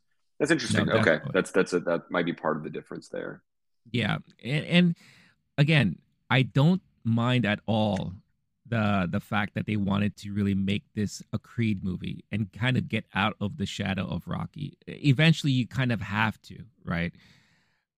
But at the same time, it's the same world, it's the same universe, right? You can't ignore the fact that Rocky was a major part of their lives in general, and just not having him there for me personally. Again, I'm a huge Rocky fan, like you are. Um, that was a missed opportunity, I think, and it's unfortunate that you just couldn't have that. even if it were for like a brief moment, you know. But what you telling me what you told me, the reason why I didn't want spoilers at all is because I knew that there was I'd heard something about Sly Stallone, creative differences, whatever. And I was like, there's a chance, especially with press cycles and the way that those can either be used or Mhm. manipulated, et cetera. I didn't read anything that said he's 100% not in it. We've seen it and he's not there. I was Yeah, hoping there's a chance he's popping in at the end or three quarters through. He's like, oh, you need a trainer. Okay, I'll do one last round or whatever. You can't keep recycling the same plot so many times, but we're also talking about the Rocky franchise. So yes, you yeah, absolutely can. And the yeah, movie, in my opinion, you're right, is better if he is the trainer at the end of the day. He has yeah, beef with the gym owner, and that guy is then coaching. And you want this other guy to break off from that, et cetera. Like those dynamics could have still played out similarly yeah, without having Sly totally out of it. If you're yeah, that producer and it's about ego or anything like that, screw off. Just say this movie is more successful and I make more money if Sly's in there. If Sylvester Stallone chose not to do it because of creative differences, etc., sure. I mean, you got to respect that at the end of the day. It's tough though. I think you hope that those things work out and you at least get some version of a cameo, a yeah. phone call, a something. Yeah, Well, you even know, showing him call the mom and say, "Sorry, I couldn't make it to the funeral, but pass this message along," or something right. like that. You know, Michael, or sorry, not calling Michael. the mom who died, but you know what I mean. Yeah. No, yeah, yeah. Michael B. Jordan actually he tried to wait till the last minute to squeeze in a cameo from Sylvester, Mm, wow. but it just wasn't happening. Again, don't Mm, know if it's from Sylvester's side or from because of Erwin Winkler. I do think it's because of Erwin. I think that the beef is just so hard that he just doesn't want to have anything to do with any of that stuff. But that's why I don't blame Michael B. Jordan on any of that stuff. I just feel like he has to listen to what the producer says, but and still get his movie out there. Um, I have thoughts about some other things, but I want to hear your thoughts on because you mentioned you said like there were some director like kind of more directorial things that kind of bothered you a little bit or you have questions on. So I want to hear your thoughts about that. it's not so much like that there's exact moments. I think the boxing scene in particular, when they did the anime style boxing scene Yeah. where suddenly the world around them isn't in reality. Hmm. As someone who enjoys boxing, I enjoy boxing matches that are uber real and very intense. And even Yeah. when it comes to actual boxing matches, sorry if I lose you non-sports fans, but like the Mayweather where he's dancing around the ring, you have to respect Hmm. it. He found a cheat code essentially. But my favorite is the Tyson Fury when he's just foot Mm. and his here planted and just trading punches with the dude. There's nothing like that sensation in real life. It's so intense. So when they made it unreal, I actually enjoy it as a creative decision. As someone who just wants to watch two dudes punching each other, like Yeah. and the art of that and the timing, and yeah, I'm not just saying pure bloodshed. I don't want the Rambo version of Adonis Four, Or the Raid. but yeah, okay, actually, that sounds great. Hold on, um, John Wick meets Creed in Creed Four Oh my and god, John that'd be Wick Four. nuts. Hell yeah, Yeah. hell yeah. But no, that I thought was an interesting choice. Michael B. Jordan's an anime fan. I Oh yeah. understand the Hmm. decision there. Creatively, I didn't love it boxing wise. Otherwise, as far as the timing of it, it just some scenes felt stilted, and I felt the director's hand in the editing a little more than I should. If it was smoother, some of the transitions from one to another, the timing of it, and I'm not trying to say that this ruined the movie. I think for you it was a bigger problem. I felt like I understood what was happening in real time. I loved the Jonathan Majors plot line and the scene when they're at the beach and he's making fun of him in front of everybody and goes full bad guy. As someone who just enjoys good acting performances and the idea of like a heel or the way that boxers will antagonize each other on a stage, but seeing it be real to me Hmm. adds more dramatic stakes. I felt the intensity and the anger and the resentment of those characters as it's happening. I understand why Sly Stallone wanted to go dark like that. I love that it did. I felt like that made it. The even the commentators throughout the boxing match are talking about the boxing, but they're definitely talking about the intensity of that moment and the emotional fatigue that the boxers would be feeling in those moments. So overall, I thought it was successful on telling me a story, telling me the plot points, knowing where we are in time. But it was more so maybe like the editing and just the direction of the movie overall. It wasn't as smooth and I'm sucked into every single moment the way that I could be. It was more like detached set pieces. Okay, now we're going to a training montage. Okay, now we're going back to the house. Now this is the fight scene. And it just felt a little bit clunky on the editing and directing. That said, the fact that I can't say why makes me think it doesn't even necessarily have to be Michael B. Jordan's fault as a director. It's possible there's other things happening, or in the editing room, maybe the studio at some point had too heavy of a hand in it. It felt like that kind of problem, though, almost like when you see a movie where a director takes over from another one and things don't quite fit as seamlessly, even though that's not the case here. You do hear about those studios sometimes where the studio will chop a movie up a little bit, shorten the runtime, etc. So it might be a scenario like that. At the end of the day, I felt like it was successful, and I know that I was into it despite all the distractions happening around me. So yeah, I don't think I have. It's not necessarily beef with Michael B. Jordan's directing, though. I think it was just overall, it was not as successful. Like I gave it a 4 out of 5, and for a movie I really enjoyed, that's a pretty low score. But it was more so anytime we're watching an intense boxing scene, and this movie had multiple of them, that to me is always enjoyable. So I think that's kind of why it gets more credit. If it was something I didn't enjoy, like, I don't know, if this was race car driving, I may have given it like a 3.5. So there's that. Right. Yeah, no, that makes sense. So you actually touched a point on two things that I actually wanted to elaborate on too. So the fight scenes and the anime influence. You really see that in the last fight, at the final fight at the end of the movie. You know, when they go into like this other astral plane, very anime related, where there's no audience, there's no crowd, it's just them two in the ring. You have clouds all over the place, and you have like crazy like cages popping up and all that. You totally, if you're an anime fan, you totally see the influence coming out here. But we also get to see that in other fights, in different little ways too. The close up of the eyes, that's a very anime influence kind of thing, you know, kind of just like, you know, as he's about to do something. The thing you mentioned earlier, the punching of the stomach, and you see the sweat fly in his back and all that. That's a very anime influence type of punch, you know. I see that now.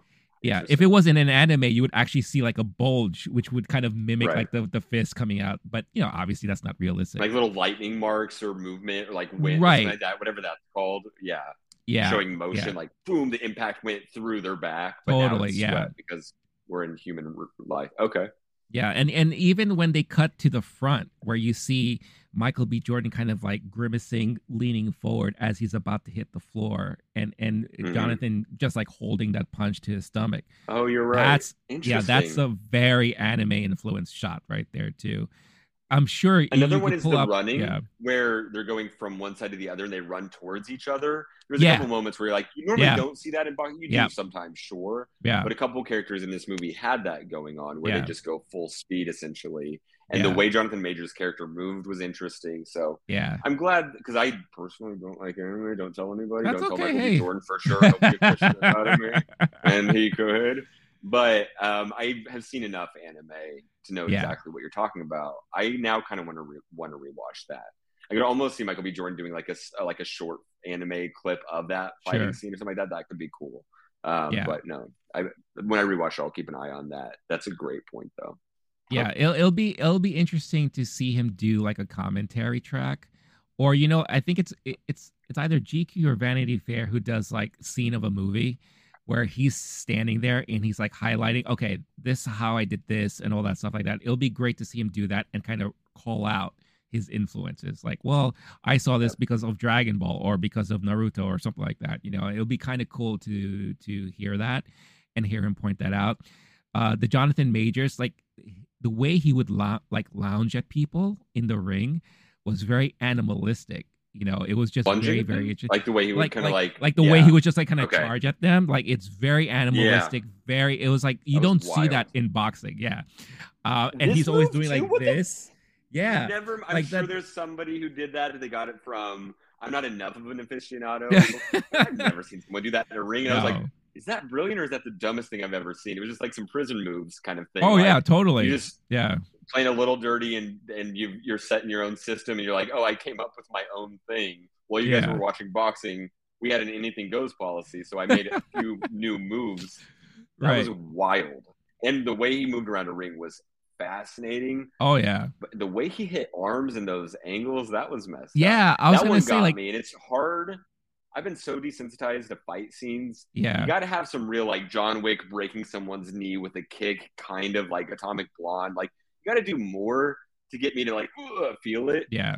I felt those arm punches. That was Oh my brutal when god. he's hitting you at the exact weakest part of your arm, which is Mm-hmm. again maybe something he learned while he was locked away. Yeah, and you could also say like that could be anime inspired too, kind of like having a person hone in on this particular part of the body, and like that's the weak Right. point. That's what I'm going to aim for, you know. And Where it's almost we, like an unrealistic reaction or the most dramatic reaction a body can have. Where in anime, you'll punch someone, they'll go flying 100 feet in the air. right, This is kind of like right, the in reality physics version of that, where like I'm going right, to do the most damage to where it's like I'm a superhero and I'm not. yeah. Oof. Like a Yeah. great example of that is the first fight in the movie where it's like I guess it's Adonis's retirement fight, right? And he's kind of like on the ropes, but you see him not punching much but he's eyeing the guy's body, right? He's like he's Yeah. watching the movement and all that. And then in the final That was moment, so cool. the way the Gosh. camera like sticks on him as he like dodges out of the way and then kind of just like Mm-hmm. goes for that point. Interesting. Dude, that was so on point, like an anime right there. And it kind of reminded me of Sherlock Holmes, the Robert Downey Jr. Sherlock Holmes, Mm-hmm. when he plays out the scenario in his head and then Yeah. he carries it out. That Equalizer was, is another movie that does that. yeah. Yeah. Mm-hmm. Yeah. Okay, the future. Now I'm thinking about it. The future because that made it so much better. The future of boxing on TV because like they'll do replay and they'll whatever. I need to have it to where they have so many cameras in so many places and can like Right. slow mo it. Maybe not in real time, but on those replays, I need that level of action moving forward. There was Yeah. something innovative about which we've seen this kind of like this slow mo punches in. I mean, like Jake Gyllenhaal in Southpaw. Right. Where the more modern boxing movies are way more intense than anything Rocky had ever done back Yeah. in the day. But this one, you're right that it takes it to another level where it really increases it hyperbolizes the action happening on the screen to its just most intense possible version of itself. No, definitely Okay. for sure. And that's why I give kudos to Michael B. Jordan because that's all him. That's all his directing and all that. And I thought especially nowadays, we've seen so many Rocky movies now. So we've seen all your different fight angles, your fight matches, and all that stuff like that. It's nice to have him put a new spin on it, which I really appreciated. So if you were to ask me there must be some things you liked about the movie. That stuff I really appreciated and I really enjoyed because he tried something different. And the last thing I will say, because you mentioned the whole Jonathan Majors storyline, I liked it too, but I felt it could definitely have been better. And I think it could have felt more of an impact if they took the time in showing his rise. Like I felt they sped things up way too fast. He does a few fights somewhere. Yeah. He just has to get one person's respect. Right. The boxing coach, Apollo's coach, always being anti. If it's someone been like, oh damn, that boy can fight, maybe we should get some money off, something like that. Right. Where he earns Yeah. his place a little bit more. Just a montage of that. You're onto something there for sure. Yeah. That would have been better. And then also the one where he turns heel so quickly. Oh my god, it's so fast. Yeah. Now, the movie is proposing that he was always heel or ready to turn heel. Sure. And so he set this whole thing up. But the fact that Michael B. Jordan gave him a shot so early, most friends would be like, hey, thank you so much. I will not hurt this relationship we are now forming. Right. You gave me a shot. So now, yes, it's him versus the world and screw everybody. And you left me and you ignored me while I was in prison. I've been planning this. Sure, I do understand that. But that was essentially only told through a montage of Michael B. Jordan looking at letters in a photograph. Right. And right. then, yeah. like, oh, okay, you got the letters, you got me. Right. There's a few different points of dialogue they could have sold better. And there's Hmm. the I wish that there had been more happening where they turn against each other rather than a small miscommunication on, oh, I never saw your letters. Yeah. And part of it is they're not talking about their feelings. And that's, I think, really at the end of the day. This is a movie. We're definitely talking about a movie of how black men Mhm. are treated in the criminal justice system. That is at Yeah. least in the subtext of the movie, and a couple points addressed without getting overtly political.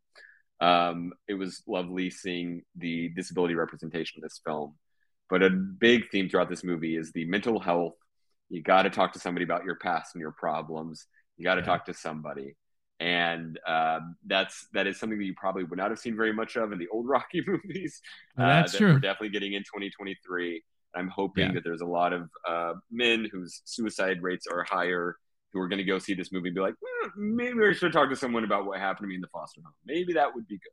Maybe I need Yeah. to get that off my chest instead of burning my career and family to the ground. So, No, yeah. for sure. I mean, if you go back to some of the old Rocky movies, there's some stuff that happened in there that are very questionable now. Like the whole thing with Rocky and Adrian, where he wouldn't let her leave the house. It was like, Oh, when I rewatched Rocky, I was like, oh, yeah, yeah. oh, that's what this movie is. Oh yeah. Oh Okay. yeah. Maybe you should let her go. Maybe You you know? shouldn't stand in front of the door and try to seduce her Right, right now, exactly. sir.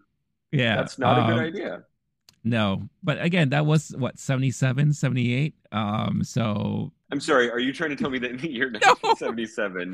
no, No, I just I'm want to not make sure I saying understand. it's You're saying okay. it's okay to hold people hostage. I just want to make sure that That is was not what you're I'm saying saying. that back then society was like, yeah, that's cool. Who Yeah, cares? that's You why, can just lock people in your home, hey, treat them like your that's pet turtles, which is my favorite part of the old Rocky movie. A lot did, of turtle talk. oh, a lot of turtle talk. Oh my god, so much damn turtle talk. This movie But is that's much also, weirder than I remembered. oh yeah. Well, that's why like every Christmas, Baby It's Cold Outside. That's my favorite song of all time. Yeah. So basically, you ain't leaving. So stay here and we'll Netflix and chill. But I want to propose something to you real quick. If you gave me a chance to rewrite this movie, I Mhm. want to tell you what I would have done. That would have probably made this movie more impactful. Not saying that it's not now for you. Um, Again, put more focus on the rise of Jonathan Majors' character. And I know you said like, well, you don't want to rehash stuff that's been done in previous Rocky movies, but it is a Rocky centric movie, right? So that stuff does tend to happen. What if we ended the movie with Creed losing and Adonis then becomes, the above all and all that stuff like that at the end of the movie. So The that above that all? so What are you saying? so Jonathan Majors' character wins the championship because he beats Felix, right? So he gets all the belts and all that stuff like that. Right. Then, Creed feels like he has to challenge him to kind of shut him up and, get all that stuff back, right? But then you have this whole buildup going into that instead of it happening so damn fast, right? End the movie with him losing, just like the With Creed original losing at Rocky. the end on the final Yeah, fight. Okay. yeah, just like the original Rocky. Rocky loses in the original movie, and then it kind of humbles him in a way, so that in the next movie, that's when they could finally have that, I spent X amount of years dealing with the fallout here, dealing with all this stuff like that. This guy, he's now, terrorizing or whatever the case is, doing his thing. Now I have to really get my name back out there. Kind of just again, if we're seeing him kind of mimic the life of his dad,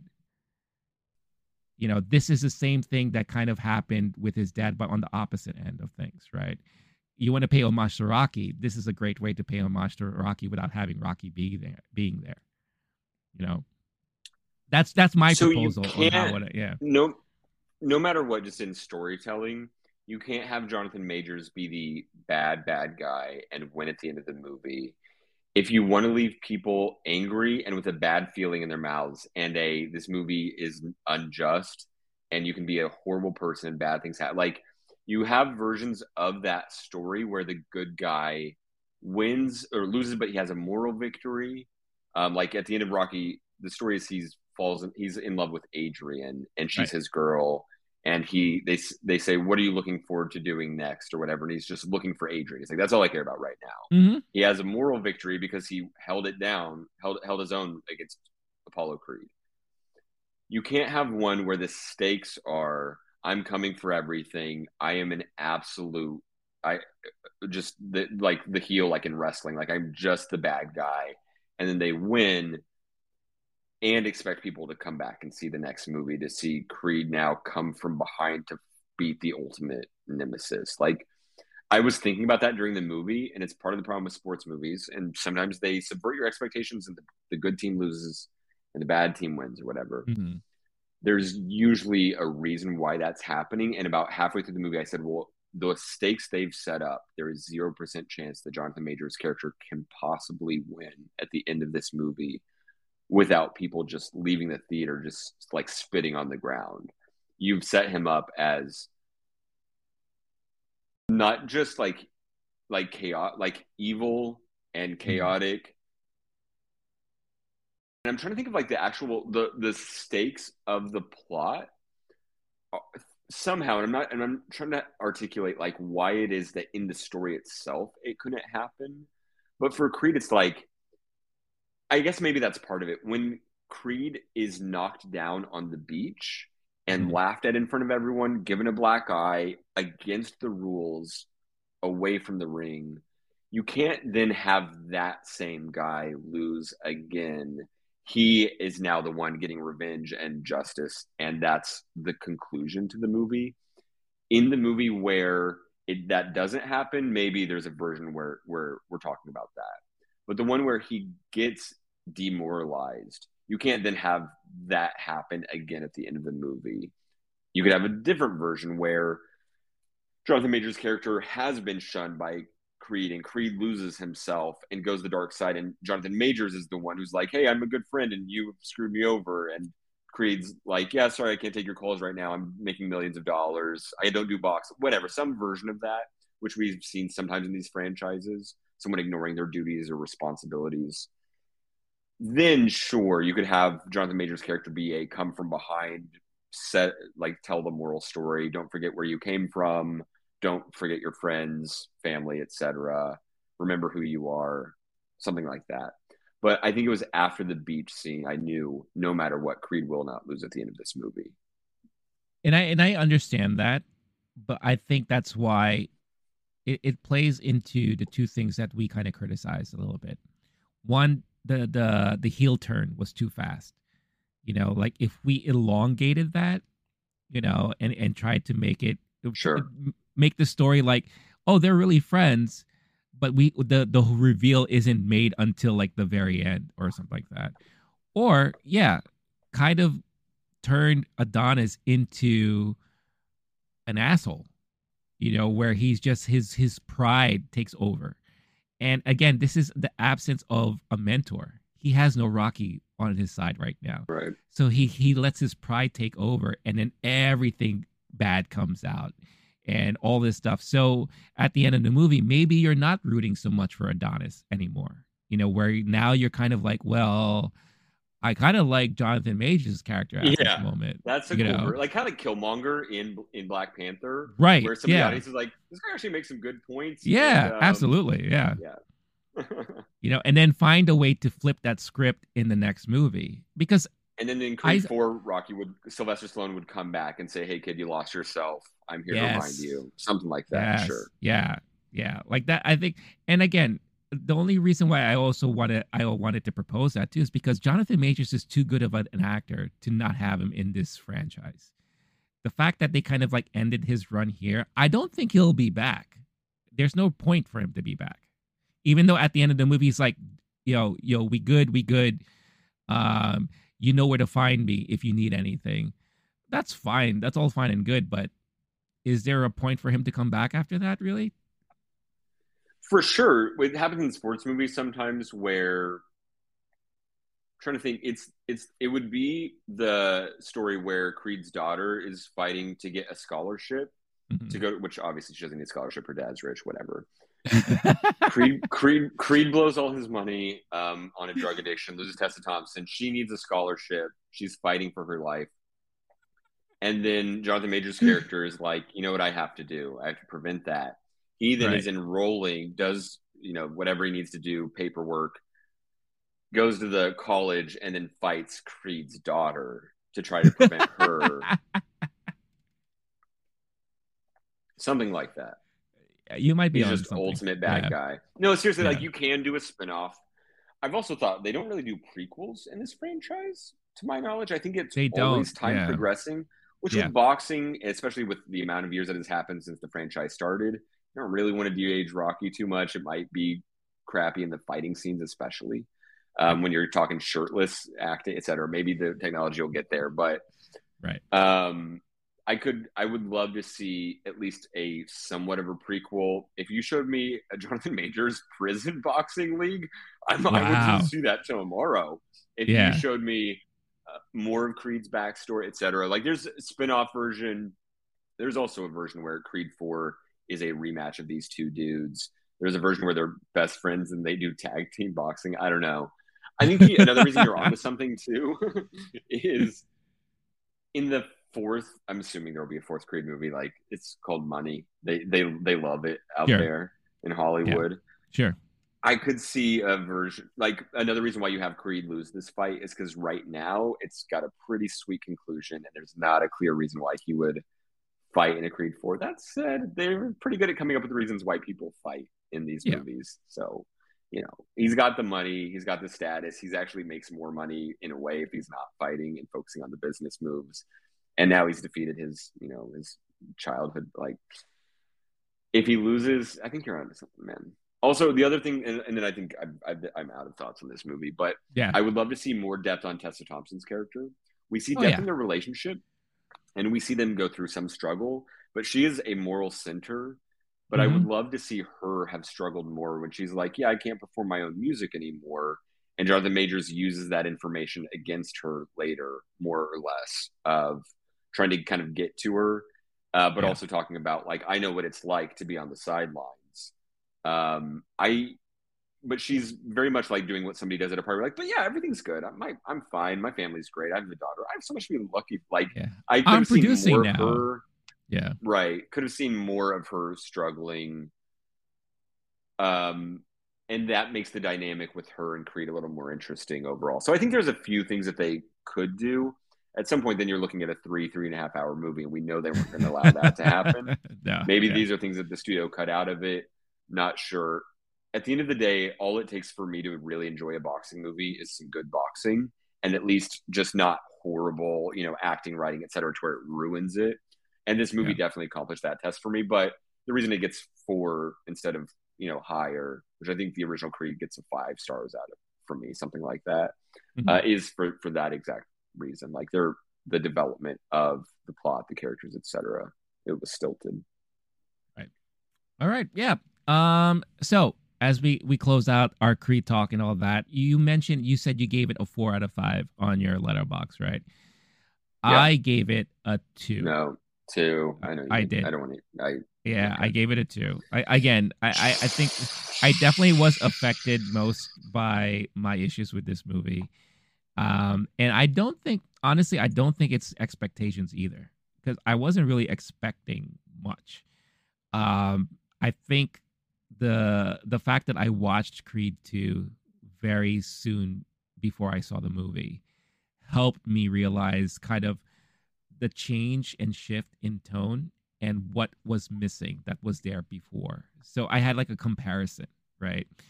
Um I haven't watched the first Creed in a while, so I kind of want to go back and watch that too to see, maybe there was a progression, maybe there was a change or anything like that. But from what I remember, it was very similar in tone. Or I should say, Creed, the first Creed was still very Stallone heavy because Stallone had cancer and that was like a big thing in there and all that stuff like that. And then Creed 2, you could it was more 50-50 at that point. And then now Creed 3 was all Creed, like no Stallone whatsoever and all that. That's kind of like the progression I think happened. But I'm curious to see what will happen when I watch the first one again. But where would you rank this in the Creed franchise so far out of the 3 movies? I mean, the fact you gave it 2 stars, to quote Damien, Jonathan Major's character, you're a coward, bro, and a fraud.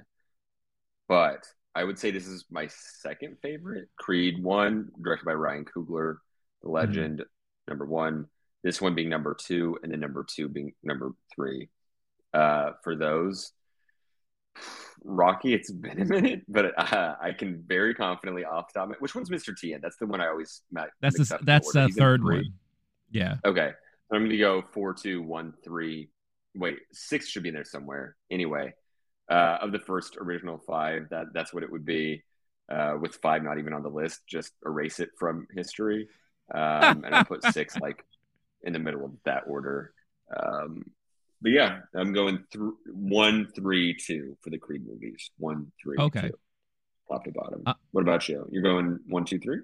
I'm going 1, 2, 3. Yeah. I mean, Yeah. the first Okay. Creed is definitely the best. I thought it was not only just well directed, but just well acted all throughout. 2 does have its issues, but I still think the most of the movie was very strong, story wise, and all that. And of course, we know how I feel about 3 already because we talked about it. As far as like the original Rocky movies, I didn't never really thought about it, but I would probably say it would be uh let's see. Balboa was what, 6? Okay. So I would say 1, 6, 4, 2, 3, and then 5. Yeah. Yeah. Uh, The fifth Rocky 5 is your favorite of the franchise because no. you have terrible movie taste, and I hate you Oh right my now god. because That movie was painful. so bad, Really, dude. really damn Honestly, painful. I'm trying to think of if there's things that happen in there that you need to know. Like, there's a couple things, but they're going to hint at it in Rocky 6. They're not counting on you to have seen Rocky 5 when they made that one. I Yeah. honestly would say, no matter how much of a completist you are, I'm OCD about this stuff. Skip it. Worst. I was in Yeah. middle school. And I was like, this is the worst movie of all time. Yeah. I would say the only thing you need to know from the 5th movie is that he has the The kid. restaurant and the kid who Yeah. later is portrayed by Milo. I always have a hard time pronouncing his last name. But yeah, but that's it. It's the You don't even restaurant need to and watch the the movie kid. for that. Yeah. No. I think they even Yeah. mentioned that later. So he's like, Yeah. oh, something happened to my kid. I have a restaurant, whatever. I'm sure Yeah. they addressed that in Rocky 6. Yeah. Yeah, but that's it. But let us know again if we just went through our whole discussion and thoughts and talk about Creed 3. Um Hopefully you've seen the movie. If not, we've spoiled a whole bunch of stuff for you. But let us know how you feel, what your thoughts are on Creed 3. What were your favorite moments? What were some moments that maybe you were questioning and all that? Are you in alignment with me or with Blake or whatever the case is? We'd love to hear your thoughts and have a discussion with you online because that's one of the best things about what we do here is that we get to talk and hear about hear from all of you out there. So definitely let us know. And how here's a fun thing. Let us know your ranking of not only the Creed movies but the Rocky movies as well. Love to know like where all that falls into place with all of you for sure. But that's been our episode of Movie Time. Before we close out this episode for the week, Blake, where can people find you online? I know I've said it here, but I'm a bona fide sports and movie fan. I'm just now realizing that the poster behind me is a reference That's to a right. movie. Call Me by Your Name. It's an Elio's Room, and it's a reference to sports, the Roland Garros French Open tennis tournament. You can see all of my highly educated opinions as a movie connoisseur on the Letterboxd app with the screen name Last Name Wolf. Awesome. Awesome. Yeah, and definitely follow Blake up on there because he has some really great and unique lists as far as Letterbox is concerned. And again, I've said this before, it's just we've had a lot of stuff to talk about, lately with all this stuff. The minute we get some free downtime, we're gonna definitely dedicate some episodes to some of your lists on Letterbox because those are definitely some interesting topics to talk about for sure. As for me, I could also be found on Letterbox. You could see the screen name below, but on the screen you see all their screen names for you to find me on Twitter, Instagram, but most importantly here on YouTube. If you haven't done so yet, it doesn't cost you a thing. It only takes you a couple seconds. Hit that like button, Subscribe to the channel if you haven't done so already. Hit that notification bell to get notified every time a new episode is uploaded up on there. It really helps support the channel, the community, and helps you get recommended more content like this. Also helps spread the word too for other people looking for content like this. Audio listeners, if you're looking for an audio version of this episode and many others, just type in Low-Key Geek on your podcast platform of choice, where you get to download this and everything else we have up on there. And if it asks you for a rating, please leave an awesome rating if it prompts you to. That will be greatly appreciated, go a long way, and it will produce great karma and all that stuff like that. So, with all that being said, this has been Movie Time. I've been Renee. That's been Blake. Stay cool, stay classy, stay safe, and stay sane. And we'll catch you all in the next one. All right. Peace out, everybody.